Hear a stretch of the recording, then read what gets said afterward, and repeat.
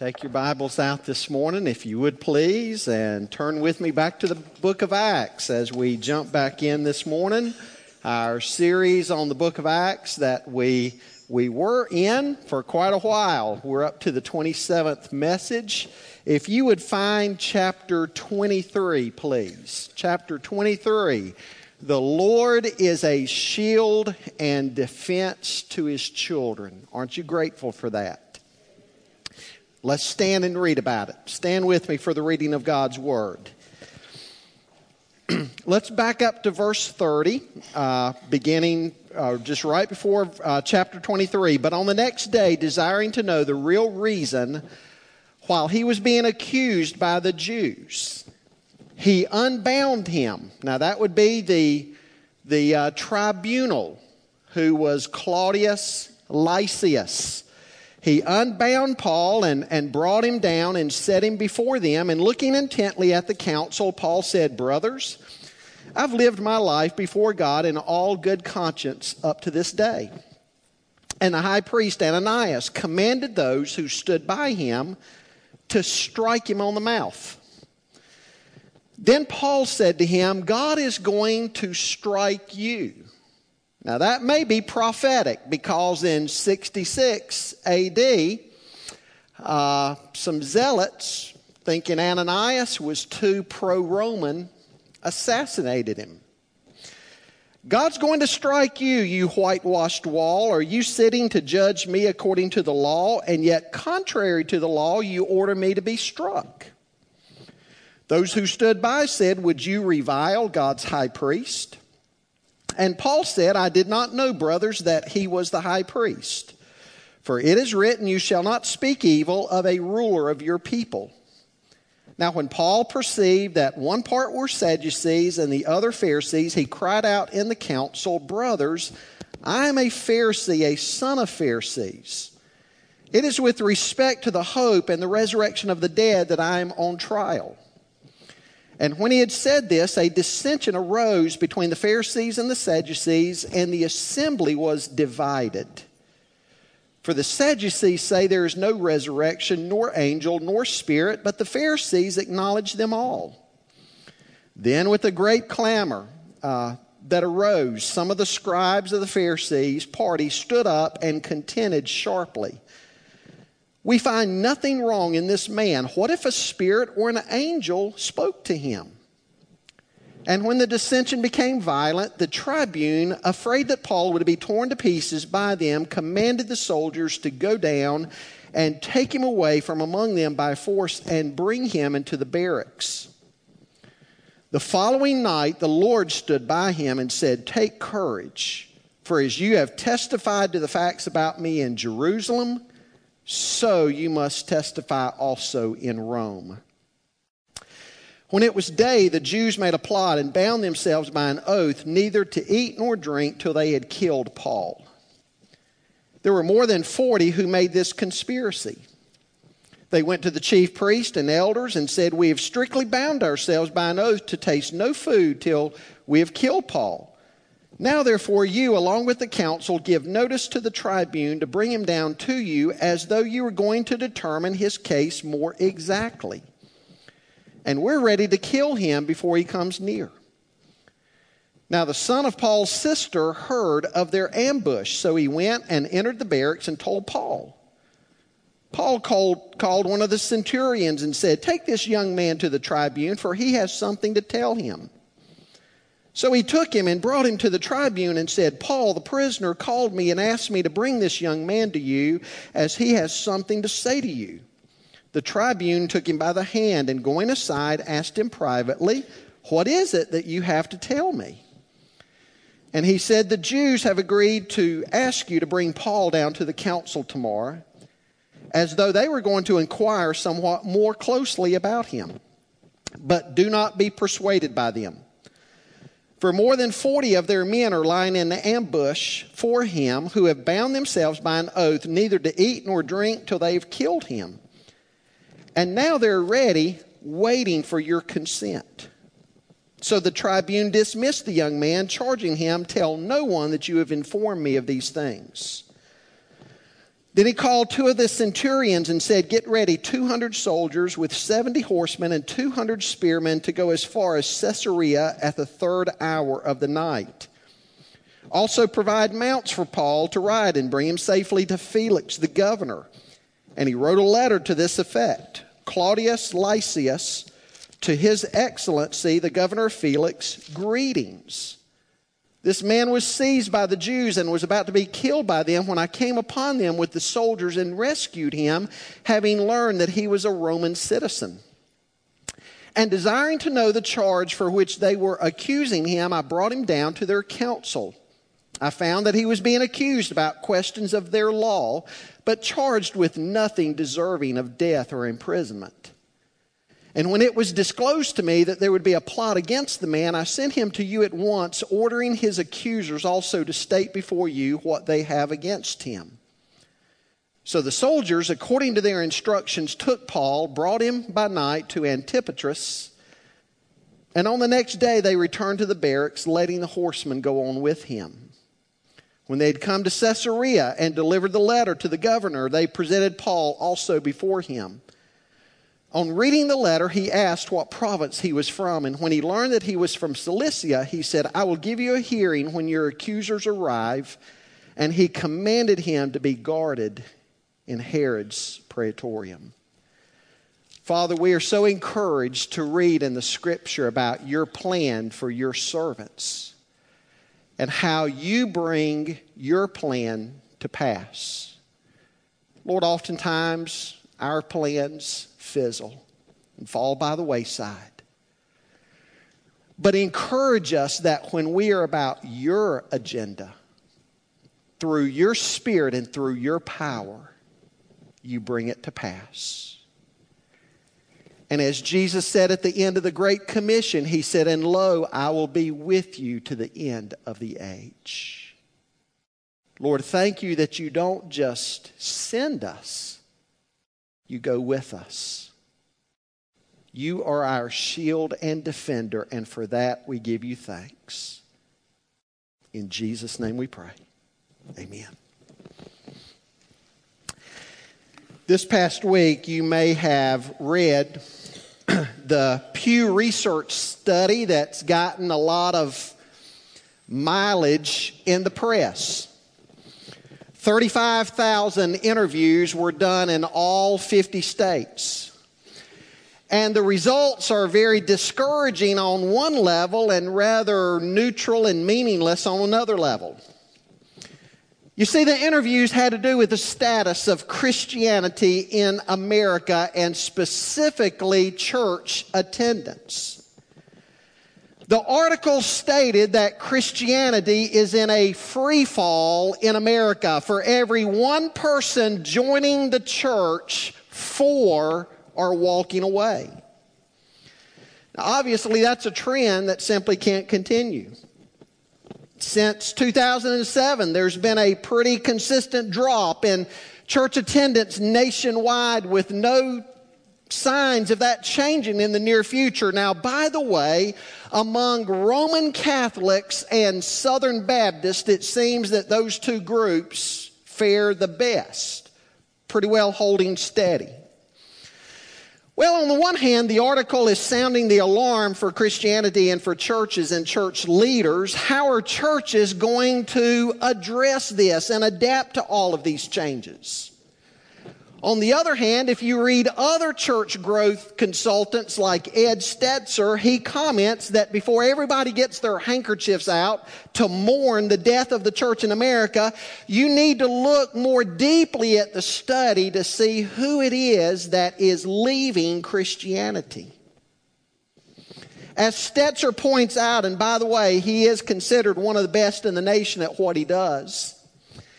As he points out, those who are leaving are who you would only expect to be leaving.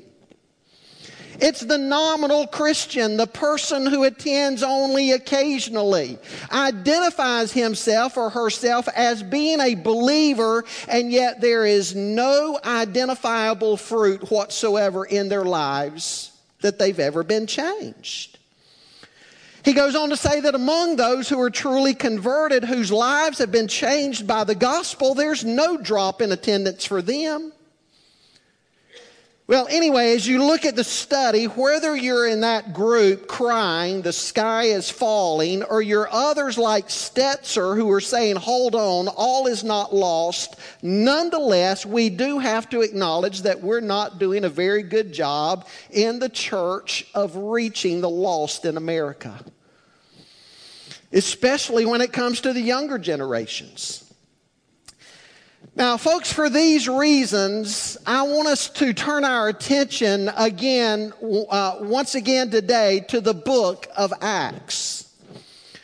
We see in the book of Acts that it is God's plan to reach the nations with the good news about Jesus Christ. The gospel isn't to stay locked up in our churches away from the public. It is God's intent that you and I take the good news of Jesus Christ out onto the streets of America. God wants to reach the nation, and God's plan is to do it through people just like you and people just like me. Now in Acts, we see Christianity spreading from Jerusalem to Rome. We see it spreading from Jews to Gentiles. We see what God was able to do through 12 men. Remember, Judas has been replaced. 12 men plus the 108 others. So 120 in the upper room there in chapter 1. We see what God was able to do through those 120 people to literally shake their culture. Folks, we also need to understand that the Greco-Roman culture that the gospel penetrated was absolutely pagan for the most part. At least we today aren't starting at ground zero the way they were.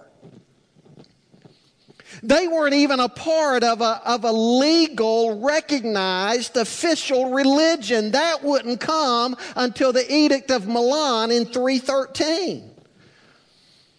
And so all of their battles were uphill battles against a culture that knew nothing about Christ. We need to keep that in mind today.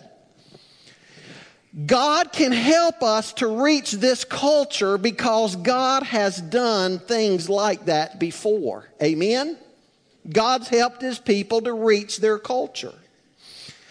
Now, I want to remind you of some of the larger themes we've seen so far in the book of Acts. Beginning in chapter 13, the focus shifted away from the church at Jerusalem and shifted to the church at Antioch.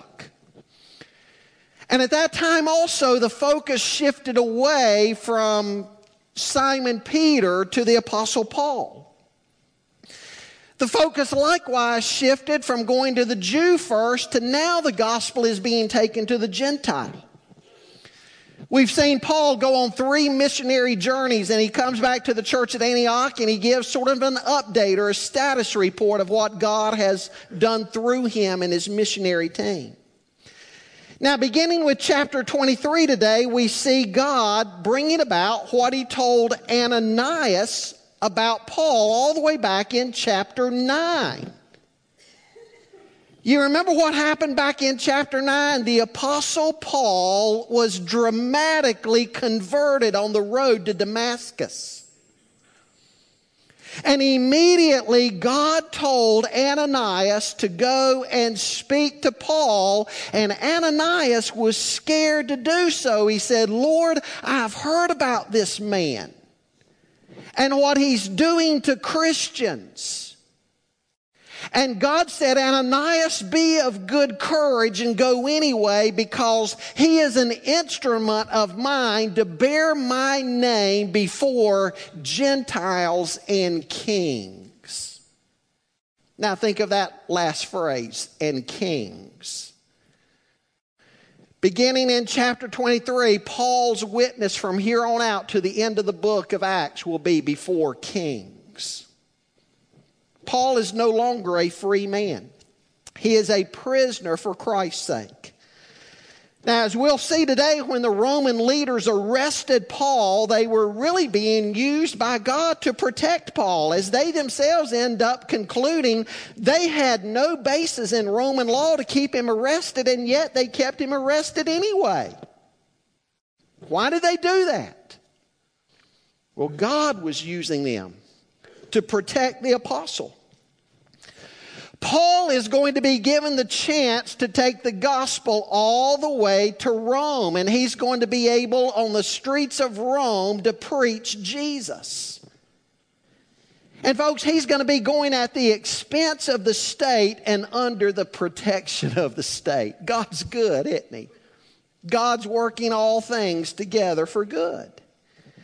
Now, when we last left Paul, we saw that he had made it to Jerusalem. The Ephesian elders and others were concerned about him going back there because everywhere Paul had been warned by the Holy Spirit that if he went back to Jerusalem, persecutions and chains awaited him. And yet at the same time, Paul concluded that it was God's will for him to go anyway, because it was through those events that he would eventually indeed end up in Rome. Now, why was Rome? Why was it so important to go to Rome?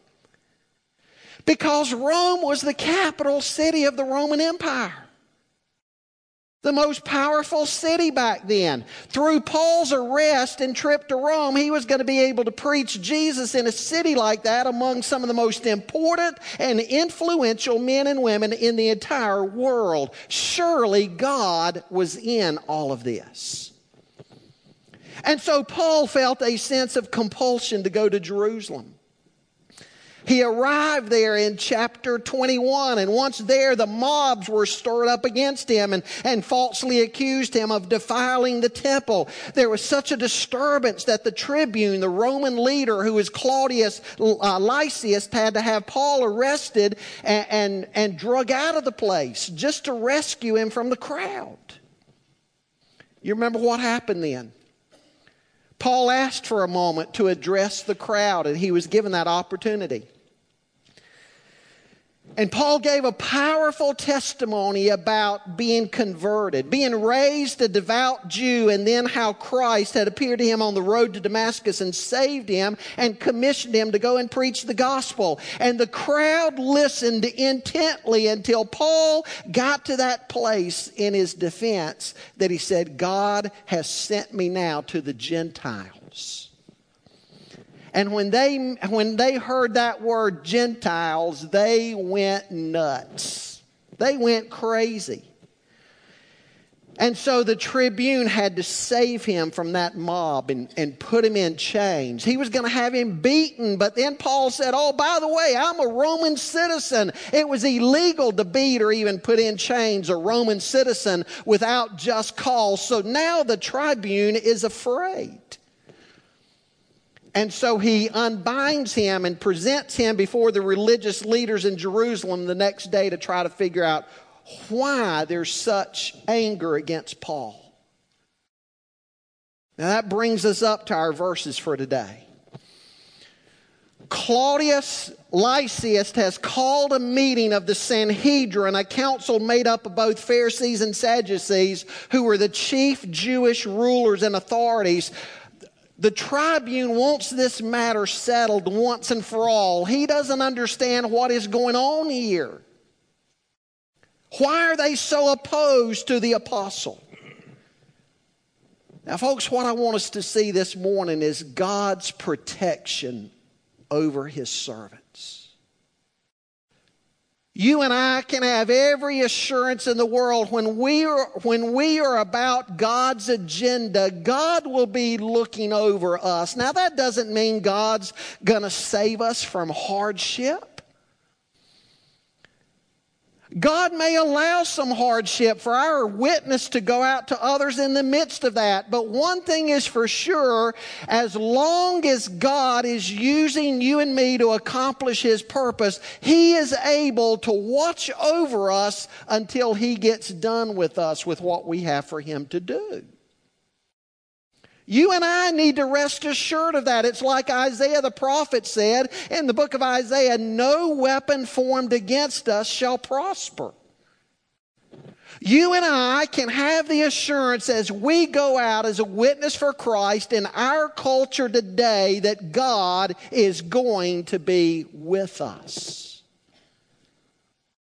Now I want you to see how it develops in the text. First of all, I want you to jot down, as a servant of God, you need a clear conscience. You need a clear conscience. Look at what Paul says down through verse 5. Notice how Paul begins here. Oftentimes in Paul's writings, he's able to give a statement of a clear conscience. Now, you may wonder how in the world Paul could say such a thing like this, especially given the fact that he had acted with such hostility and anger at one time towards Christians before he was one himself. After all, Paul had been there at the stoning of Stephen and had gotten official papers from the high priest to be able to go all the way up to Damascus, arrest Christians, haul them back to Jerusalem, put them on trial, put some of them to death. So how in the world can Paul say right here in these verses that his conscience is clear? Well, folks, it goes back to his testimony in 1 Timothy chapter 1. Remember what he said there about being the chief of all sinners and how God had forgiven him because everything he had done, he had done in ignorance. He thought he was actually defending God's honor and God's name. When he was passionate himself in his days of Judaism, everything he was doing, even then, though he was wrong, he was still doing with a clear conscience before God. And he says when God woke him up and converted him, God forgave him of all of that. Paul knew that he had been forgiven of his unbelief and of his sin. And since becoming a Christian, there was only one passion that had driven his life, and that was obedience to Jesus Christ. Paul had such a dedication and determination about his life and about his Christian service that he was able to say here, I have a clear conscience. Makes me think about his testimony at the end of his life in 2 Timothy chapter 4. Remember what he said to Timothy there? When he said, Timothy, my life now is being poured out. I'm like a drink offering, like a sacrifice that's being poured out. My life is over. And he was passing that baton on to Timothy. And he said, Timothy, I have fought the good fight. I have kept the faith. I've finished my course. He had a clear conscience. Folks, it's a wonderful thing to have a clear conscience. I think of when Paul said to the Ephesian elders, I've not withheld anything from you that you needed to hear. I have proclaimed to you the whole entire counsel of God. I've told you about the need of faith in Jesus Christ and the need of repentance in your life. I've told you everything that God would want me to tell you. I am clear. I am free of the blood of all men. Clear conscience. I wonder this morning, would you and I be able to look ourselves in the mirror and before God, with God as our witness, know that we have a clear conscience? You know, the world looks at all this stuff so upside down, doesn't it? Oh, you come to Christ and it's going to be bondage. No, it's not. It's going to be freedom. To know that you're forgiven and you stand before God and you have peace with God and you've been reconciled to God and all of your sins, past, present, and future, have been forgiven. That feels good, doesn't it?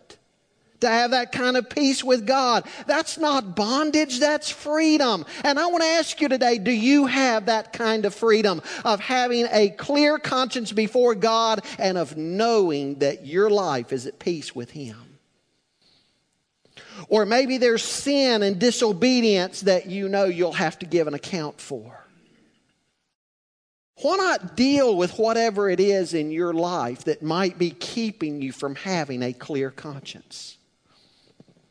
I want you to notice something else about Paul's life here. When Paul said what he did, you'll notice the high priest gave the charge to have Paul hit in the mouth. And Paul's only human. He loses his cool a little bit and he fires back. He says, you whitewashed wall. Now stay with me a moment because you're going to see something about his character and his conscience. You remember how Jesus, when he confronted the hypocrites, the religious leaders back there in the Gospels, he called the Pharisees and the Sadducees whitewashed tombs who were full of dead men's bones. Now, you may not understand that metaphor. It was their practice in Jewish life to whitewash a wall where there were tombs that were chiseled out and carved into the rock. It was a way of letting everybody know that behind the wall there were dead bones and decaying bodies. The outside of the tomb, the outside area might look sanitized and might look really nice, but inside there was death and decay, and if the people came into contact with that death and decay, they would become defiled themselves. And so whitewashing was a way to set the tombs apart. Well, Jesus looked at the religious leaders on one occasion and he called them whitewashed tombs. They were full of dead men's bones.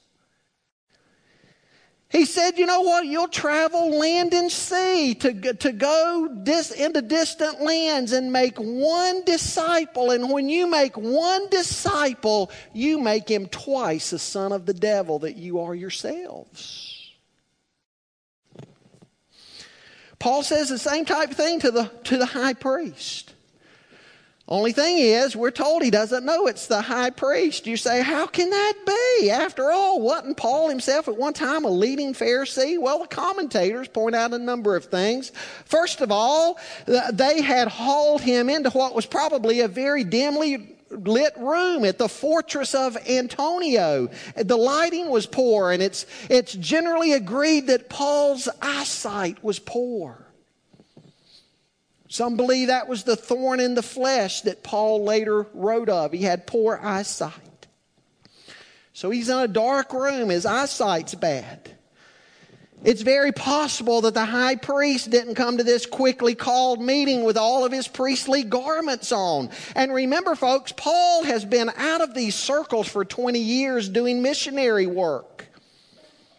The high priest has changed, and Paul didn't run in these circles anymore.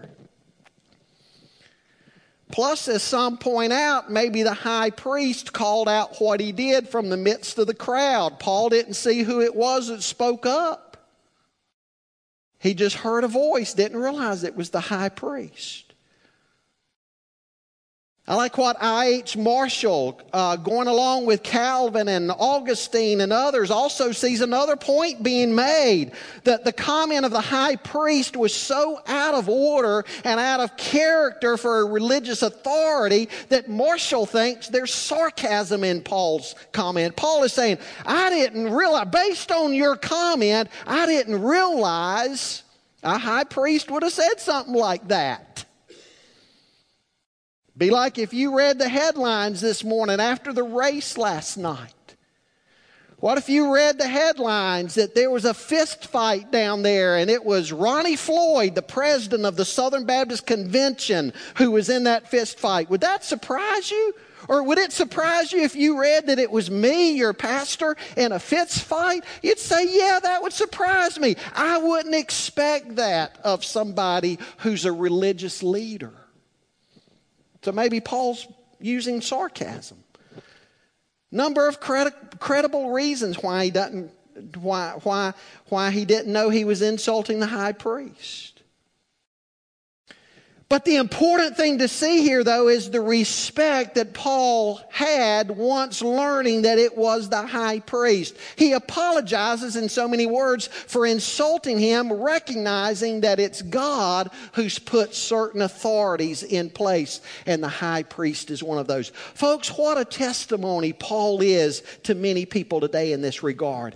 We live in a day where people love to rebel against the powers and authorities that exist. We need to understand what the book of Romans says about even the authority of secular government.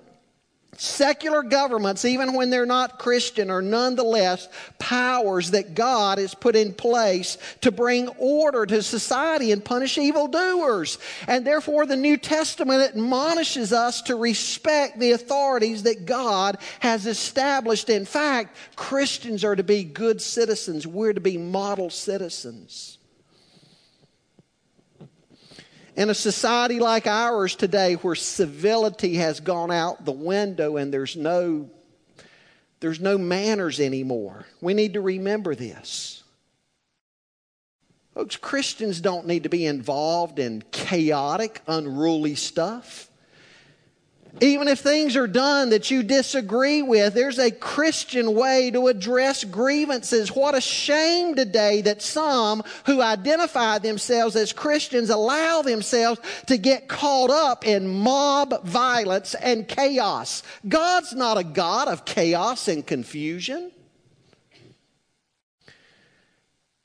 Let me say that in particular to young people today. It's becoming an in vogue thing to be a part of mob activities. It's disturbing to see what we're becoming as a people. God's not in that. There are ways to address things. In both the Old and the New Testaments, you see God's people respecting even governments that they don't agree with.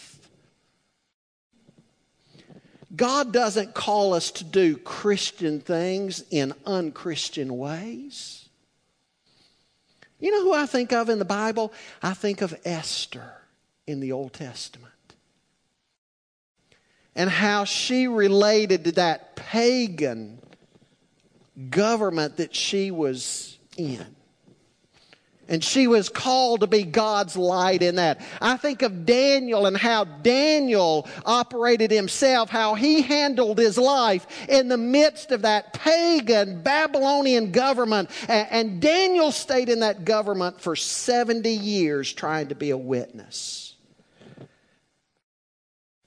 So again, I think what we're witnessing here in the Apostle Paul goes back to his clear conscience. Even when he's wrong, even when he's lashed out, he admits it. He changes his whole tone and demeanor. He's a man of character. We see the fruit of the Spirit coming out of him. He's a man with a clear conscience.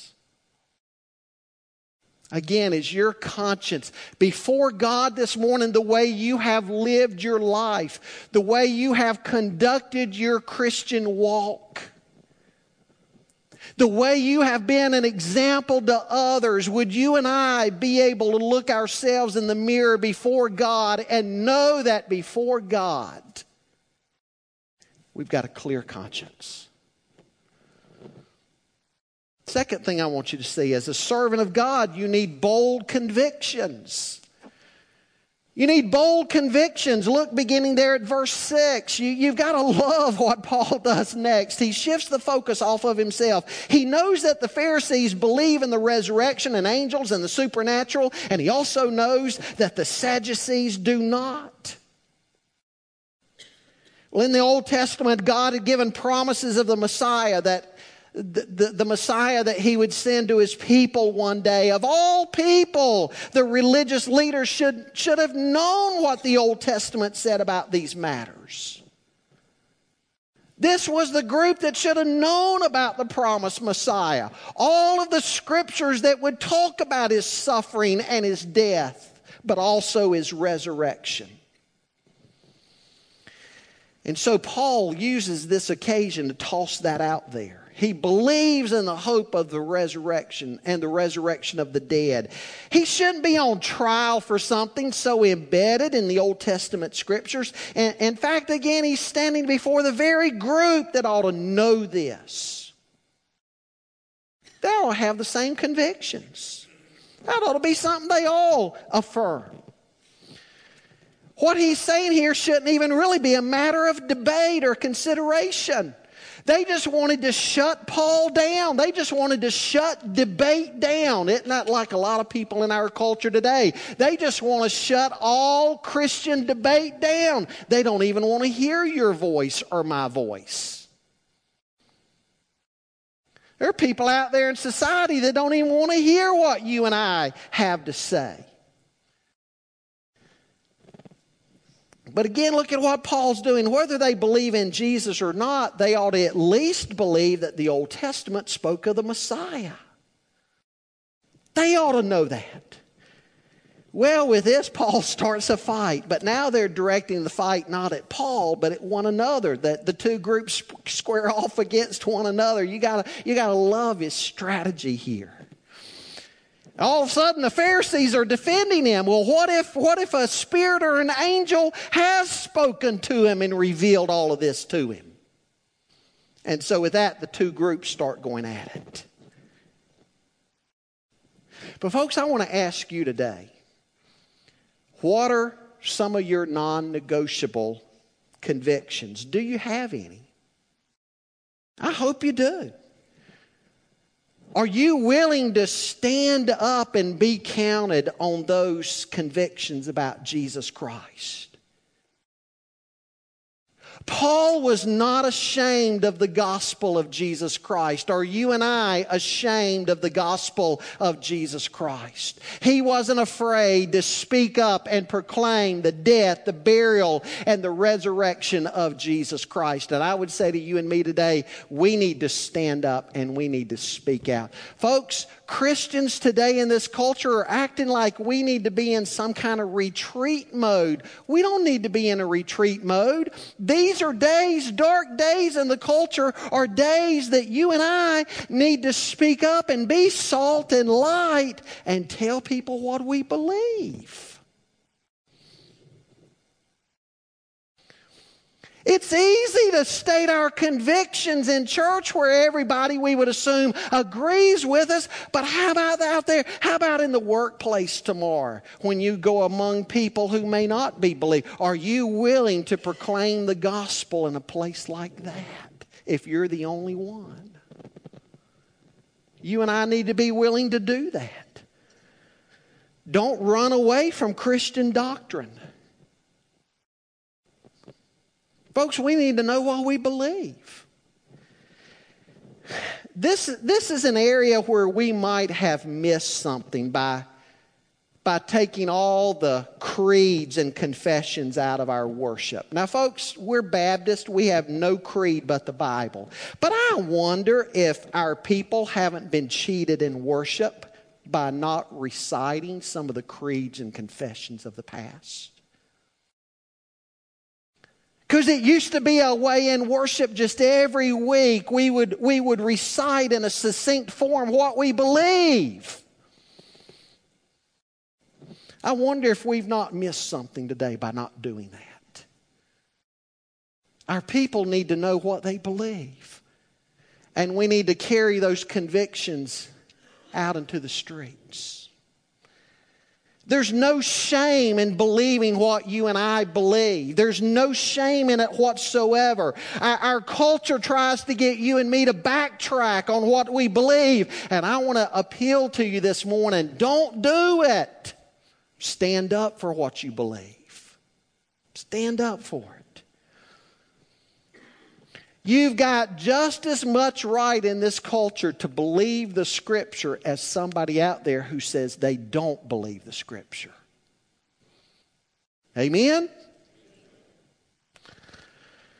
And if you believe in the inspiration of Scripture, that God has left us with the reliable and trustworthy revelation of His activity, then you also have every right, just like somebody else does, to try to persuade others of what you believe. Not only to state what you believe, but to try to give a defense and persuade others of what you believe. Be a person of conviction. Don't run from the gospel. Don't run away from it. Thirdly, as a servant of God, you can be comforted by God's sovereign control of your life circumstances. Beginning there at verse 11. What a wonderful verse. The following night, verse 11 says, the Lord stood by him and said, take courage, for as you've testified to the facts about me in Jerusalem, so you must also testify in Rome. Folks, this section begins with a wonderful promise of God that surely had to have meant the world to the Apostle Paul. Here he's been arrested, nearly beaten until he spoke up that he was a Roman citizen. And finally, he's faced off with the Pharisees and Sadducees in this tumultuous meeting. I'm sure if there were ever moments in Paul's life that if Paul wondered what was going to happen to him next, a moment like this had to be such a time. And in a moment like that, what did God say? Don't worry. I'm with you. I'm with you. Verse 12 tells us that more than 40 zealots made a vow. They made a pact that they wouldn't eat until they'd killed Paul. Now you might say, well, I wonder if they kept that vow. Actually, in their defense, not defending their vow, of course, but in their defense, there were ethical ways. If you'd made a vow and circumstances had changed to where there was no way you could have carried out that vow, they had some outs in their culture at the time. I'm sure they used those outs when they couldn't keep the vow. But anyway, they go to the chief priests, they go to the elders, they tell them their plans. They want them to get Claudius Lysias to call for Paul to come back because they're promising the tribune, we're going to finally make this decision that you're calling on us to make. That would have motivated the tribune to try to call him back. But it was all a trick. It was all a scheme. They were going to lay in wait and ambush Paul as they brought him back in and kill him. Religious leaders, and yet they've got murder in their hearts. Now for the first time, you got to love this too, folks. For the first time in Scripture, we learn that the Apostle Paul had a sister and had a nephew. And this nephew, this young man, has somehow or another heard about this ambush. Now, folks, don't tell me that God is not sovereign over all the affairs of life. All of a sudden, here's a seemingly insignificant character that appears on the pages of Scripture. It's all we ever read about him. And yet, at the right moment, he appears on the pages of Scripture and he learns of this plot and he makes this plot known. I want to ask you this morning, do you ever look at the circumstances of your life and think to yourself, you know, if only my circumstances had been a little bit different in life, maybe my life would have been better and I could have accomplished more? Don't ever think that. Folks, we see in the Bible that God is also the God of our circumstances. He's the master of our circumstances. Whatever you might be going through, for some reason, God has permitted that. And no doubt He's got a purpose in it. Classic case of God working in circumstances to bring about good would be who? Would be Joseph in the Old Testament in the book of Genesis. His dad just sort of happened to make him a coat that he didn't make his other brothers. Just happened to, right? His brothers just happened to be jealous of him. His dad just happened to send Joseph one day to spy on his brothers and bring a report back to him. They just happened to see him coming. And they happened to concoct a plan to get rid of him. A band of Midianites just happened to be passing by at the right time and they sold him into their hands. And they just happened to sell him into slavery down in Egypt. Not just to anybody, but to no less than Potiphar, the captain of Pharaoh's guard. Mrs. Potiphar just happened to lust after him, and when he rejected her advances, she cried out sexual advancement and or harassment and had him thrown in prison. And it just happened that it wasn't any prison, but it was the prison where they held political captives. And he just happened to be in prison. with men who had served in Pharaoh's court. And he just happened to be able to interpret their dreams. And Pharaoh just happened to have had a dream on one occasion that nobody could interpret. And the very man who had been in prison with Joseph was able to tell about Joseph's ability to interpret dreams. Joseph was able to interpret the dream, and it was elevated second in the land. And God had revealed to Joseph about the famine in the land and how to save everybody from it. Joseph's brothers just happened to come to Egypt to buy grain and stand before Joseph. And through that encounter, Jacob and the sons of Israel moved to Egypt, rose in power, were enslaved, then were delivered and led into their own land where God gave them the law and God gave the prophets. And finally, through them, God sent the Savior of the world. All of these things just happened, right? I don't think so. God's the master of circumstances. Don't ever act like you're just some victim of your circumstances. This scheme against Paul was made known. The tribune assembled 470 men, about half of the fighting force they had in the area. 470 men who took Paul to Caesarea Maritime up on the coast above Jerusalem, about 60 miles away. The 9 p.m. one night they started this journey. They kept him safe, and there in Caesarea he testified before Felix, and then before Festus, and finally before King Agrippa II, and then finally he was shipped off to Rome.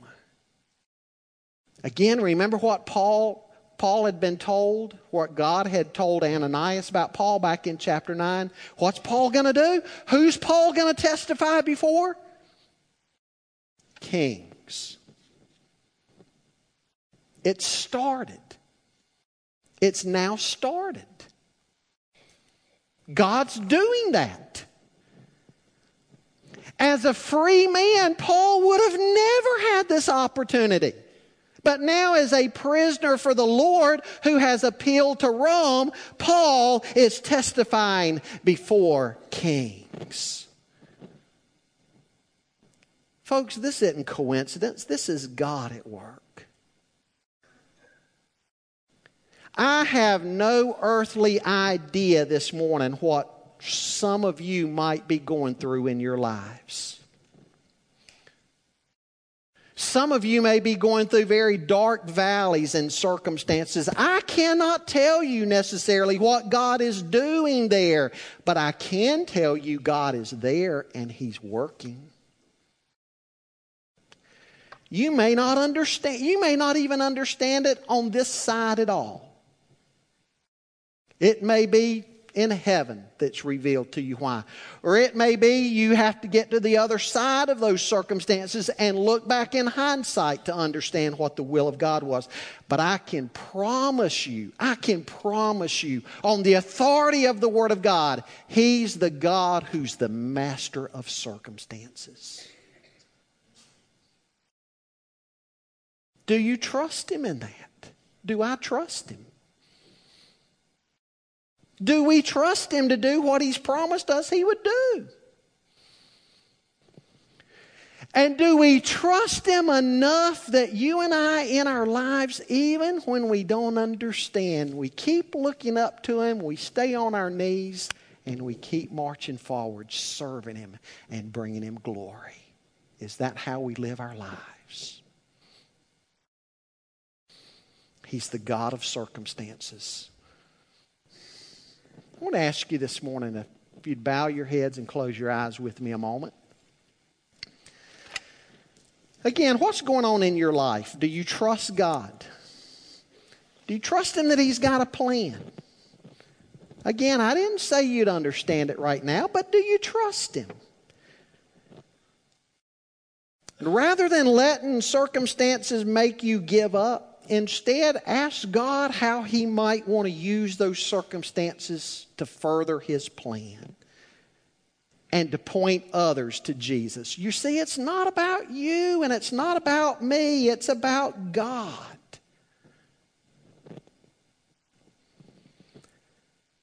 Do you have firm convictions based on the Scripture? Are you willing to speak up? Are you willing to speak up with those convictions? God uses those who will take a stand on His Word. Do you have a clear conscience? Father, we thank You that You indeed are the shield and defense of Your children. And there's somebody here this morning that needs to understand that. I don't know who, but God, You know who. Speak to their hearts. Lord, for the one who's not Your child, they can't claim these promises because they're outside of Your fold, but maybe You've been speaking to them, drawing them to Christ.